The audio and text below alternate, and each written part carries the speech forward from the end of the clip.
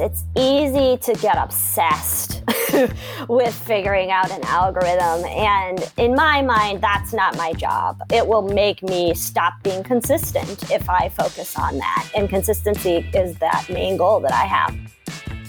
So you've got a big plan for this year, or maybe even this week or this month. What happens when somebody throws a wrench in the works? Do you fight to get back on track? Do you flee to something else entirely? Do you freeze and hope that it'll all blow over soon? You know, each of these three responses is perfectly normal and understandable. After all, fight, flight, or freeze is a baked-in biological response we all have. But most of the time, we need a different way to respond when our plans get interrupted.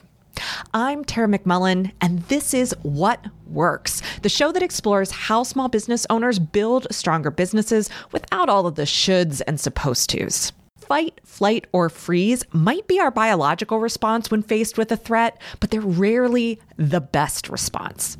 I propose that the more strategic, more humane response is to adapt. It's not so much a reaction to the threat as it is a curiosity about what we can do with the new information or circumstances. I've been coming back to a line from Sebene Selassie's book, You Belong, over the last few weeks. She writes, "Curiosity is a crucial component in reducing our reactivity." I'll say that again. Curiosity is a crucial component in reducing our reactivity.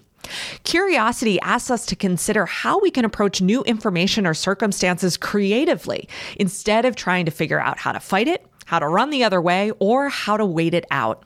Now, obviously, we all got thrown for a loop last year when COVID hit. That wrench in the works played out different for everyone and every business, but we all had to adapt in some way. If you fought, fled, or froze, you are not alone. I think we all responded that way initially. I certainly did. Big fighting energy over here. What was amazing to watch, though, is how little by little the business owners I'm in community with started to ease up on that immediate reaction and started to find a more adaptive, proactive response.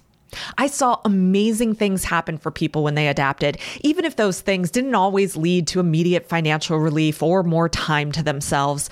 And one of those people is my guest today, the founder of the Pocket PhD, Emily Crookston. Emily is a ghostwriter and editor who works with experts and thought leaders to help them bring their ideas to the masses. And as you're going to hear, Emily's plan for 2020 was to grow her business through in-person speaking engagements. Her first gig was on March 8th, and then lockdown. But Emily adapted, taking the same strategy she was applying to speaking gigs and applied it to LinkedIn. She's seen tremendous success on the platform over the last year, and I wanted to talk with her about how she adapted her plan, decided on LinkedIn, and then figured out how to make the most of the platform by working her plan. We talk about how she made the jump from posting spontaneously to planning her content and scheduling it. We talk about the video interview series she started. We talk about how she approaches the LinkedIn algorithm. Hint, she doesn't. And we talk about the results she's seen for her business. Now, let's find out what works for Emily Crookston. Emily Crookston, welcome to What Works. Thank you so much for joining me today. Thanks for having me, Tara. I'm excited. Yeah, I'm excited too. As I mentioned to you before we started recording, the last time we did an episode all about LinkedIn, it was a huge hit. It's become sort of an evergreen resource that we are constantly pointing people to. So I'm really glad to revisit this topic. And also because I know you've just done such good work on this year. You've been so committed to it. And so I think systematic and disciplined about it. And I'm really excited to unpack that with you. So let's just start with how you got started on this in the first place. So what inspired your decision to focus on LinkedIn this year? Yeah. So up until this year, I have built my business, my ghostwriting business, through referrals. And in-person networking was a big part of that. I did a lot of in-person networking, especially at the very beginning of my business. I had been a professor And I was going into the business world and I felt like I knew nothing. And then I discovered really quickly that the best way to get an education in business is just start talking to business people and asking questions. And it's easy for me to do that. I love talking to people. I'm sort of naturally curious about people. But one of my goals for 2020 was to do speaking gigs, to put myself out on the stage for the first time and do a lot of live events. I wanted to do 12 speaking gigs last year. So I did my first live speaking event on March 8th. And exactly. Yeah. Like everything shut down here, I think on the 14th. So I was like, okay, now what? I was looking for outlets for all of that energy now that we were in quarantine and we were basically locked down. I'd also been wanting to be more active on LinkedIn for years without feeling a whole lot of motivation to do it. I like Facebook. I'm not like a huge hater on Facebook, and I like seeing my friends there. So I gravitate toward that. So I had been wanting to make more of a switch to LinkedIn. That was sort of one of my thoughts, my goals. Like if I could replace my Facebook use during the day with LinkedIn use, that would be better for my business. And so the pandemic kind of provided just the right environment for that. I also happened to take a 5-day LinkedIn challenge, which I highly recommend if you're wanting to get into LinkedIn. So I took that in May. And it was all about increasing visibility on LinkedIn. And through that, I really committed to posting 5 days a week. So I've been doing that regularly since May, except with a week in August when I went to the mountains. But I have been posting Monday through Friday. That's awesome. Yeah. And also at the same time, I met with a social media consultant because I wanted to figure out my social media a little bit. And she suggested doing some video interviews. So I called that my Own Your Expertise interview series. And so I started doing those around the same time. So that gave me content to post on LinkedIn as well. And then I ended up getting accepted for LinkedIn Live. So all of that really helped. I had a lot of content to put out on LinkedIn. So that made it easy to stay consistent. Awesome. Well, let's talk about that piece specifically, the content that you're actually putting out and the consistency behind it. Since you're posting 5 days a week, can you walk us through what a typical week looks like in your LinkedIn posting schedule? Yeah, so this is actually a little bit new because with content in general, like my blogs on my website, all my social media posts, I've always just been really spontaneous. Like I wake up and I'm like, what do I want to talk about today? And I post. And that's okay. I started with the LinkedIn and wanting to be consistent. So I started creating posts about a week in advance, which helps with consistency. I don't have that, oh my God, what am I going to write today feeling when I wake up. I already know basically my post. But recently, maybe within the last couple of months, I created a sort of pattern for myself. So Mondays, I post about business strategy. I post a little, something about ghostwriting or writing, business writing, something like that. Tuesday, I post about mindfulness, a kind of hashtag food for thought kind of post. Wednesday is promotional day. So I'll post, a podcast interview that I've done, or I'll post my blog if I've written a blog or a Medium article.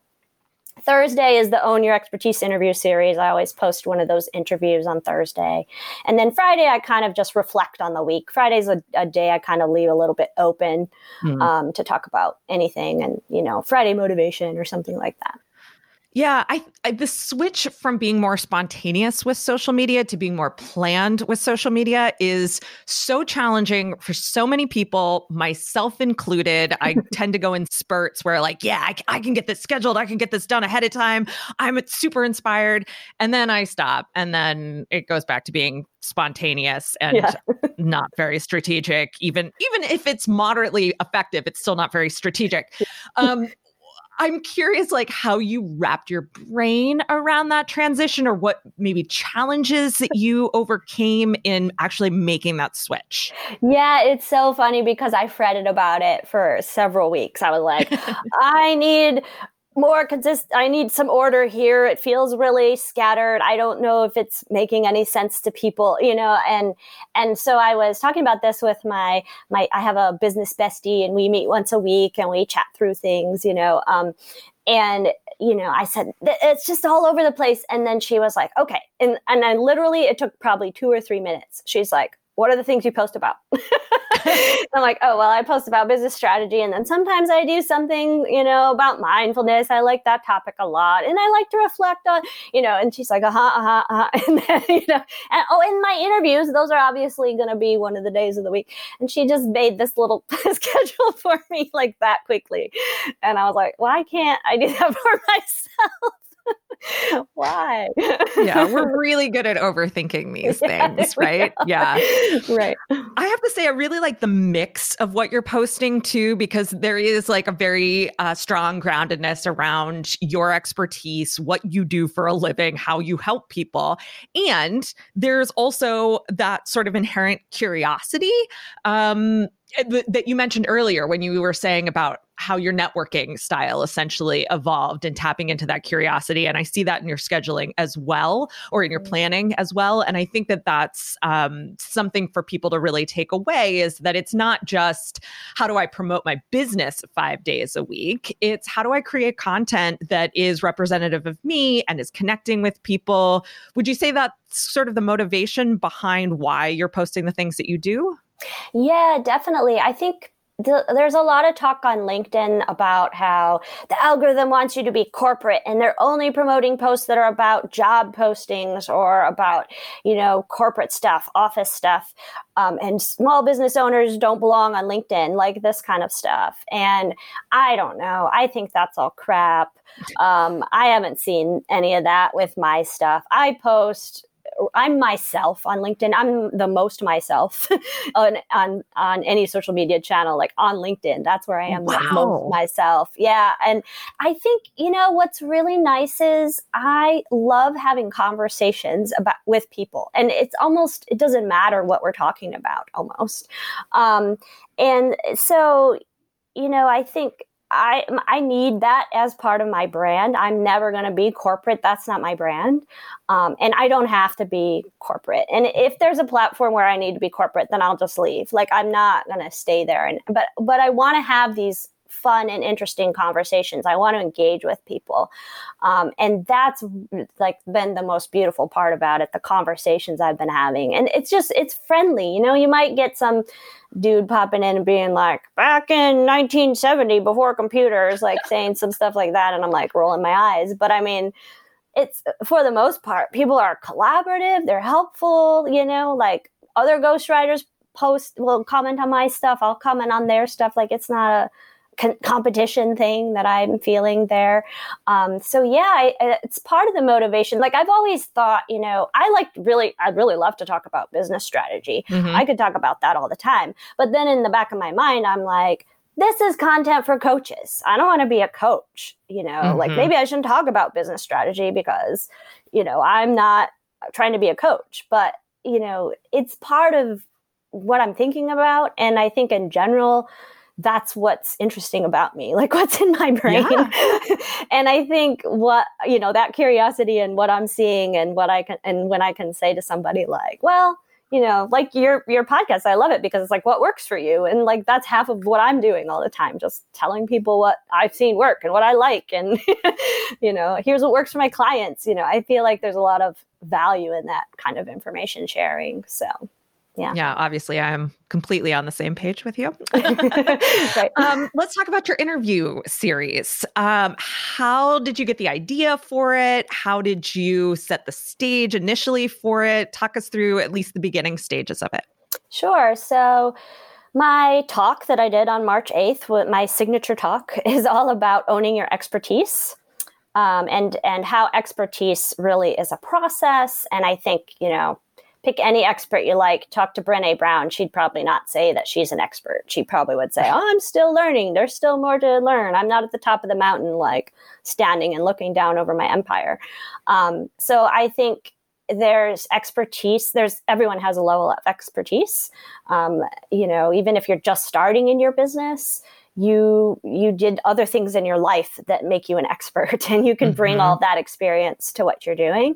And so based on that signature talk, I I was just thinking like, what other, how can I repurpose this? How can I bring this content to people in different ways now that I can't do this talk, every couple of months on the live stage?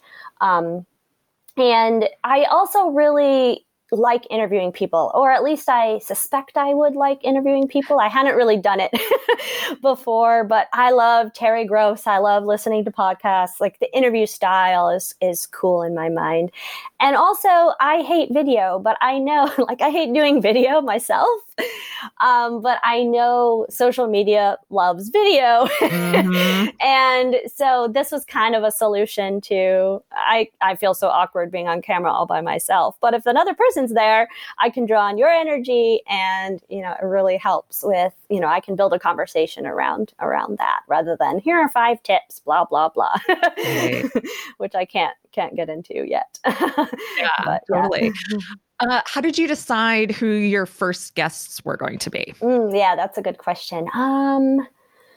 So I knew I could ask people I knew who were also looking to gain more visibility for their businesses. I knew those would be like low-hanging fruit. Mm-hmm. So I asked those people in my network first. One of the people I asked, she was my very first interview, and she's someone who, we'll sometimes get together and do like virtual power hours together where we'll get together and work for an hour. So I sort of floated the idea to her, and she's a branding specialist, so she gets the importance of doing stuff like that. So that was easy. And then from there, I just started asking people to recommend, other people I could interview. And so those recommendations have really carried me. It hasn't been hard at all finding people to interview. I have more people to interview than time to interview them.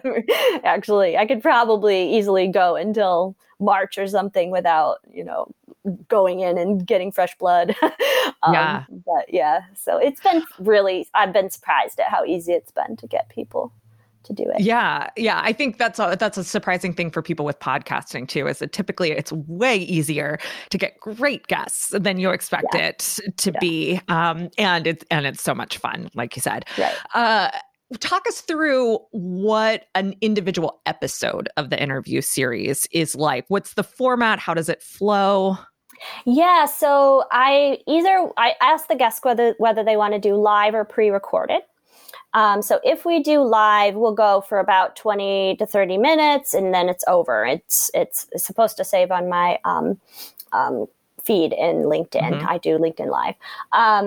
And then if we do pre-recorded, we get on Zoom and I record it, and then I have to edit it down to under 10 minutes to post on LinkedIn. That's the video requirement there. Mm-hmm. And I ask canned questions. So I'll send the email with a Google form, and they'll fill that out. And that's mainly just so they don't feel put on the spot when I start asking them questions. But, just like this podcast, like we'll grow, we'll sort of organically move the conversation, how it feels, and how it makes sense. But I have basic questions like talk about your path to owning your expertise. That's a big question I like to ask, general question. What's been the most helpful thing in learning to own your expertise? How do you translate your expertise for others? I also love to ask this question about what's your die in a ditch belief? And this also comes from my talk, and probably I picked it up from some philosopher at some point. But, we all have these beliefs that, if someone pressed us, we'd be able to defend it. It's like a sort of orienting or grounding belief that we all have, at least one, you have at least one die in a ditch belief. So a lot of them will take the bait and answer that question. And then that's I love that. I love that. There's a podcast called Hysteria that Crooked Media puts out that they have a recurring segment on that is what's the hill you're going to die on this week? There you go. Same kind of thing. Yeah. So great. Such a good question. Okay. I could talk to you the whole episode about your interview series just because I'm fascinated by how people think those things through. But let's move on from that. So when you first started focusing on LinkedIn, or maybe even as the process has evolved, what have been your goals? Like, what have you been trying to create or accomplish with the actions that you've been taking on the platform? Yeah. So the big goal was to increase visibility for the Pocket PhD, my business, and to sort of build more of a presence on social media. And I thought, I could start with one platform. I think a lot of people think I need to be on all the platforms. And I thought that too. And I am on a lot of platforms. But I knew that if I focused on just one, and, everyone tells you, go where your clients are. My clients are on LinkedIn. So that made sense. But I really wanted to focus on building visibility on LinkedIn so that I could find my services are high-priced premium services. So that's where those clients are mainly. I'm sure they're on Facebook too, but I can't figure out Facebook. It's it's a lot. It's overwhelming. So LinkedIn was the place to start. And really the only other goal I had was consistency from the beginning. I know that page views are vanity metrics. I think they're a really good way to gauge engagement, like watching those pages grow makes a lot of sense, and relative to past page views and things like that. But consistency was an easy goal for me to start with, at least. Like, I'm like, okay, what can I do? I can post every day. That's easy. And if I get crickets, I get crickets. It doesn't matter. It's just come hell or high water, there's going to be a post every day. And that, having that as a goal has really taken a lot of pressure off for me when it comes to social media, because I'm always overwhelmed by algorithm stuff, and there just seems like there's so much to learn, and things change so much that I just felt like I couldn't keep up. But consistency is one thing I can totally do and manage. Yeah. It seems like consistency and visibility are two sides of the same coin, really. And consistency is the piece that you have the most control over. And I love how you've already described how you essentially took control of that. You made yourself a plan. You started this consistent content series. Like, that's a beautiful execution of something that is so simple, but also something that so few people execute. Yeah. And I think that's really great. You'll hear about how Emily is tracking results as she continues working her LinkedIn plan in just a minute. But first, a word from our What Works partners. What Works is brought to you by Mighty Networks. When it comes to working our plans and realizing our goals, one of the biggest challenges is isolation. Trying to do it all without the support or input of others is a drag at best and a deal breaker at worst. I'm betting you know exactly how this feels. Entrepreneurship can be a lonely, isolating endeavor. And I bet you also know that your customers and clients feel the same way. They have changes they want to make, things they want to learn how to do, and ideas they want to explore. But it's hard to do it on their own. That's where Mighty Networks comes in. Mighty Networks makes it easy for you to bring your customers, fans, or clients together so that they can experience the support of a community of people working on similar things. And your Mighty Network makes it easy for you to leverage your leadership, expertise, or creativity to support the people who gather with you through online courses and events. Plus, Mighty Networks gives you the tools you need to charge for membership, courses, and even bundles. Find out for yourself by setting up a Mighty Network free of charge. Go to mightynetworks.com to get started. What Works is also brought to you by Standout Podcast Club. Are you a podcaster or aspiring podcaster who wants to create a standout show that helps you grow your business? We'd love to support you inside the Standout Podcast Club. The Standout Podcast Club is your hub for the training, coaching, and networking you need to produce a podcast that grows your small business. Inside, you'll find a complete blueprint for producing a podcast that gets noticed, attracts an audience, and helps you grow your business. Standout Podcast Club is more than an online course. It's a dynamic, community-powered coaching hub that helps us help you on every aspect of how you produce your show. If you run into a question, ask. If you're looking for feedback on an idea, tell the club. If you want to talk trends, strategy, or planning for the future, start the conversation. We want to help you use your voice and grow your business, and so do the other podcasters inside the club. We also offer a roundtable discussion and Q&A call each month so that you can meet up with other podcasters, get your questions answered in real time, and learn new of-the-moment ideas for your show. Find out more about Standout Podcast Club by Yellow House Media by going to standoutpodcast.club. That's standoutpodcast.club. Let's talk about the visibility component, though. Were you tracking results on that in any way? You mentioned page views. Is that something that you were actually looking at on a week by week or post by post basis? Yeah, so those are right in front of your face. It's really easy to see them. So it's easy for your brain to latch on to those. I also track comments.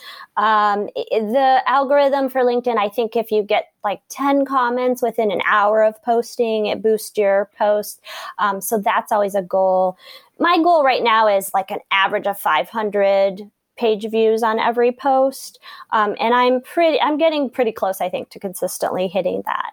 I'm tracking that. I'm also tracking, speaking of consistency, I also spend 30 minutes in the morning and 30 minutes in the afternoon commenting other people's stuff. That's another thing about the LinkedIn algorithm. It loves it when you're there interacting with other people, not just posting and running away and only coming back to comment on your own, own stuff. They like you commenting on other people's stuff. This is where I miss the boat on LinkedIn, for sure. Yeah, I know. And I also try to connect with 5 to 10 people a day. And the app, actually, LinkedIn app makes it really easy to connect. I like connecting with people most on the app. So like in the morning, I'll wake up and I'll look at LinkedIn and I'll start connecting with people. And I'm not picky at all about who I'm connecting with at this point. If you make a good comment on somebody's post and we're not connected, I'll hit the button. And so that makes it easy. I'm not like, who's my ideal client? I'm only connecting with those people.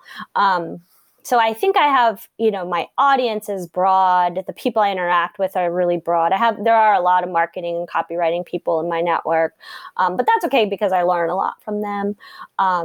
And then otherwise it's just, I never know. My clients come from everywhere. I write books on all kinds of topics. And so for me, it's just getting a broad reach would be a good goal. Yeah.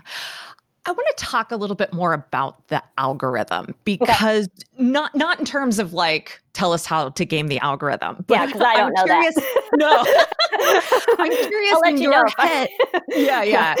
I'm curious how you sort of philosophize or approach the balance between just doing whatever you want and considering what the platform is looking for. Because I can hear it in the different things that you've said. It's like, well, the people say the algorithm wants this, but I don't want to do that. Or you've also said the algorithm likes it when you do this, so I try to do that. And so there's a little bit of there's a little bit of contradiction there, but I think that's strategic and wonderful. And I would just like to dig into that more. So how do you make that balance? How do you approach that? Yeah, I think this is really important because it's easy to get obsessed with figuring out an algorithm. And in my mind, that's not my job. That's for people who are into that stuff and for SEO people and, whatever, people who love that kind of thing. I don't.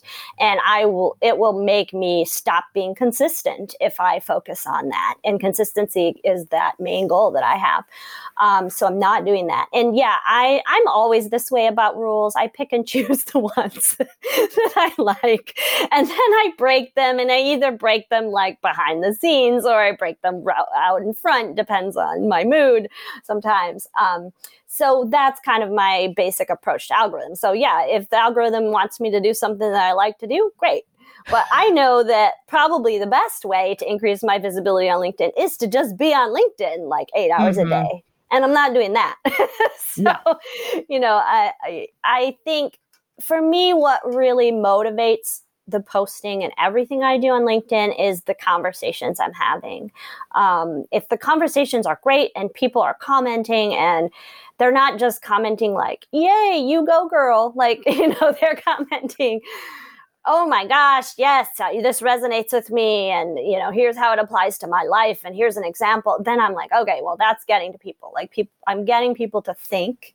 And as a philosopher, like, oh, my dream, just to get people to think for a second, to stop and, think for a minute. That's amazing. That's the kind of platform I want to build. That's what I want to be, I love that. Yeah. I want to just call back to something that specific that you said too, which is if the algorithm wants me to do something I want to do, then I'm going to do it. That is that should be everyone's social media strategy in a nutshell. I feel like that is a perfect balance between those two things. So I really appreciate you articulating that. Okay, so we've talked about kind of tracking the results on the platform itself and what you're looking at, but I'd love to hear about the business results that you've seen, like the dollars and cents of it. Obviously, you don't have to tell us like LinkedIn made me this much money this year, but I'm curious, Have you gotten clients? Have you gotten referrals? Like, what does that look like? Yeah. So like I said, prior to LinkedIn, my business was built on referrals and all my clients came through other clients. Since I've started all of this with LinkedIn, my results things have changed totally. I've had 6 prospects contact me about ghostwriting, which is my biggest service, either directly through LinkedIn or through connections that I've made on LinkedIn, like referrals from LinkedIn connections who I wouldn't have otherwise met. One of them became a client, so I'm about to finish up their book just about now. And then I've got the four of the 6 still in my funnel right now. So they're really good leads. They're people who I keep following up with, and they, for one reason or another, aren't ready to make a decision, I think. But the conversations are good. These are really warm leads. And in general, I just think people who are coming to you are the best people to talk to. And, in terms of, prospects, those are the best prospects you're ever going to find. Forget about cold outreach or warm outreach, like people coming to you, like, man, that's what more could you ask for? Especially for me, I only need, 2 clients a year or so. Well, that's what I was going to say. I was going to ask you to put the number of clients that you've received from LinkedIn in context, because I know you don't need a lot of clients. So like literally 2? Right. Literally 2. Yeah. That's amazing. So yeah. So, I don't feel like I need to run Facebook ads. And every time I talk to coaches about lead generation and getting more clients on LinkedIn, and I think, oh, maybe I should go for something like that. I'm like, I only need 2. Like I don't need 5. 5 would be too many. Right. LinkedIn is perfect for that. And you've set the stage for other kinds of growth if you're interested in that later on, right? Like I know that you've got an online course in your back pocket. Yeah. And so like I know that then everything that you've done this year, yes, it's filled your funnel in terms of those ghostwriting leads, but it's also creating the capacity for further leverage in the future. Yeah, absolutely. I'm starting if I could figure out how to sell that online course, that would free up a lot of my time. And, that in terms of business goals, really the goal is to keep doing what I'm doing, keep bringing in the kinds of revenues I'm seeing, and only be working half as much. That would be a big goal. And so, I'm starting to think more about smaller priced options, things that would be more like passive types of income that I can grow that from here. I think there's so many advantages to having strong brand visibility that you don't even realize or measure right off the top, is when people know who you are, that like anybody now any of my LinkedIn connections, if someone is looking for a ghostwriter, they're probably going to send them to me because there aren't that many of us out there. And the ones who are out there aren't that visible. So that's huge in an industry like mine where, it's easy to sort of put yourself on top or put yourself top of mind. That's important. And when it comes to selling anything, any other products that I start creating or services, it just makes sense. Yeah, absolutely. Okay, I've got a couple more questions as we start to wrap up here. We've talked a lot about what's worked for you. Was there anything that didn't work or anything that you would do differently now in hindsight? Yeah, so I mentioned the videos, and that feels in one sense like a really big piece of my LinkedIn strategy. I post a video every week, sometimes more than one video, because if I do a live, then I'll also post a pre-recorded one on Thursday, sometimes three. I think I've done in a week. But man, I have such a hard time getting eyeballs on those videos. Those are the lowest, post views. Those are the lowest ranking things I create on LinkedIn, least conversation starting posts. Yeah. And I've thought a little bit about that. I mean, it's hard to get people to watch live videos. I don't ever watch live videos myself. So everyone really covets this LinkedIn Live position, acceptance, whatever. And I was really surprised when I got it, and people are always asking me, how did you get it? And it's in the end, I'm just like, I don't even know if this is worth doing. But I will say, I also get tons of compliments on the videos. I like to do them. They're really fun for me. So here's a place where the algorithm, I'm like, And I mean, maybe there's something to be said for video being valuable to people who actually do watch it. So much more valuable than maybe text, where you're maybe just scrolling through, passing by, maybe sit and watch.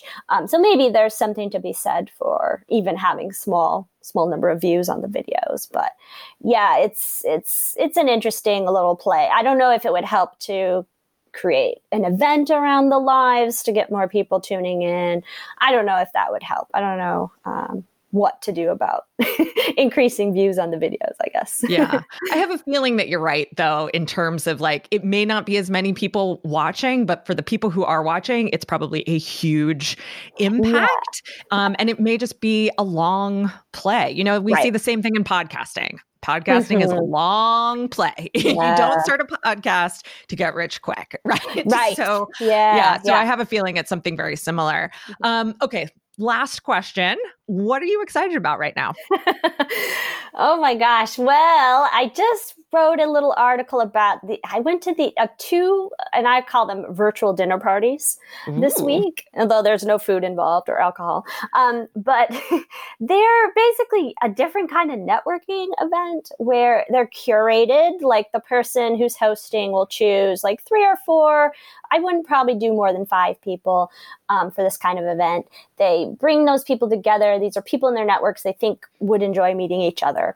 And then they ask a series of really insightful questions, really thought-provoking questions. And the vulnerability I saw during these little meetings were just so eye-opening. And I mean, I keep saying it filled in cracks I didn't know I had.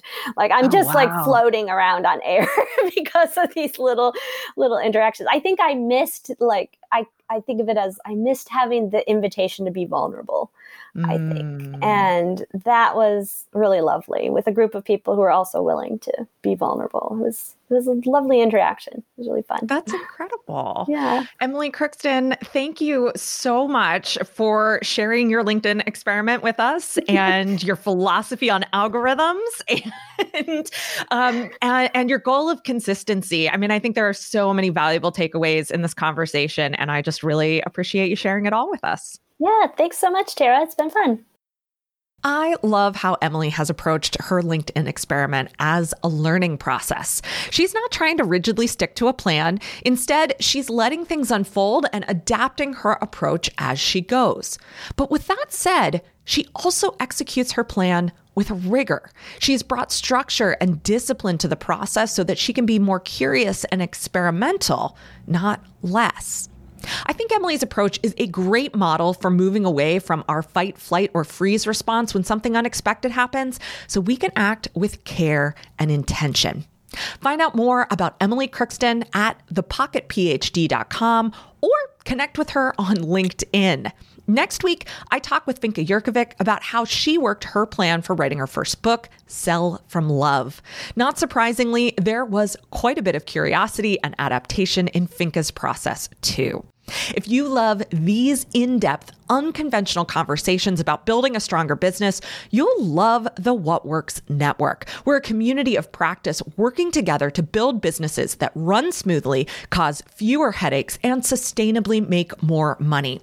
When you join us, you get access to our Stronger Business Playbook, a comprehensive toolkit for making your business more resilient, as well as our global community of small business owners and our monthly deep dive guidance and events. We'll be opening the doors to new members soon. Go to explorewhatworks.com/network to request your invitation.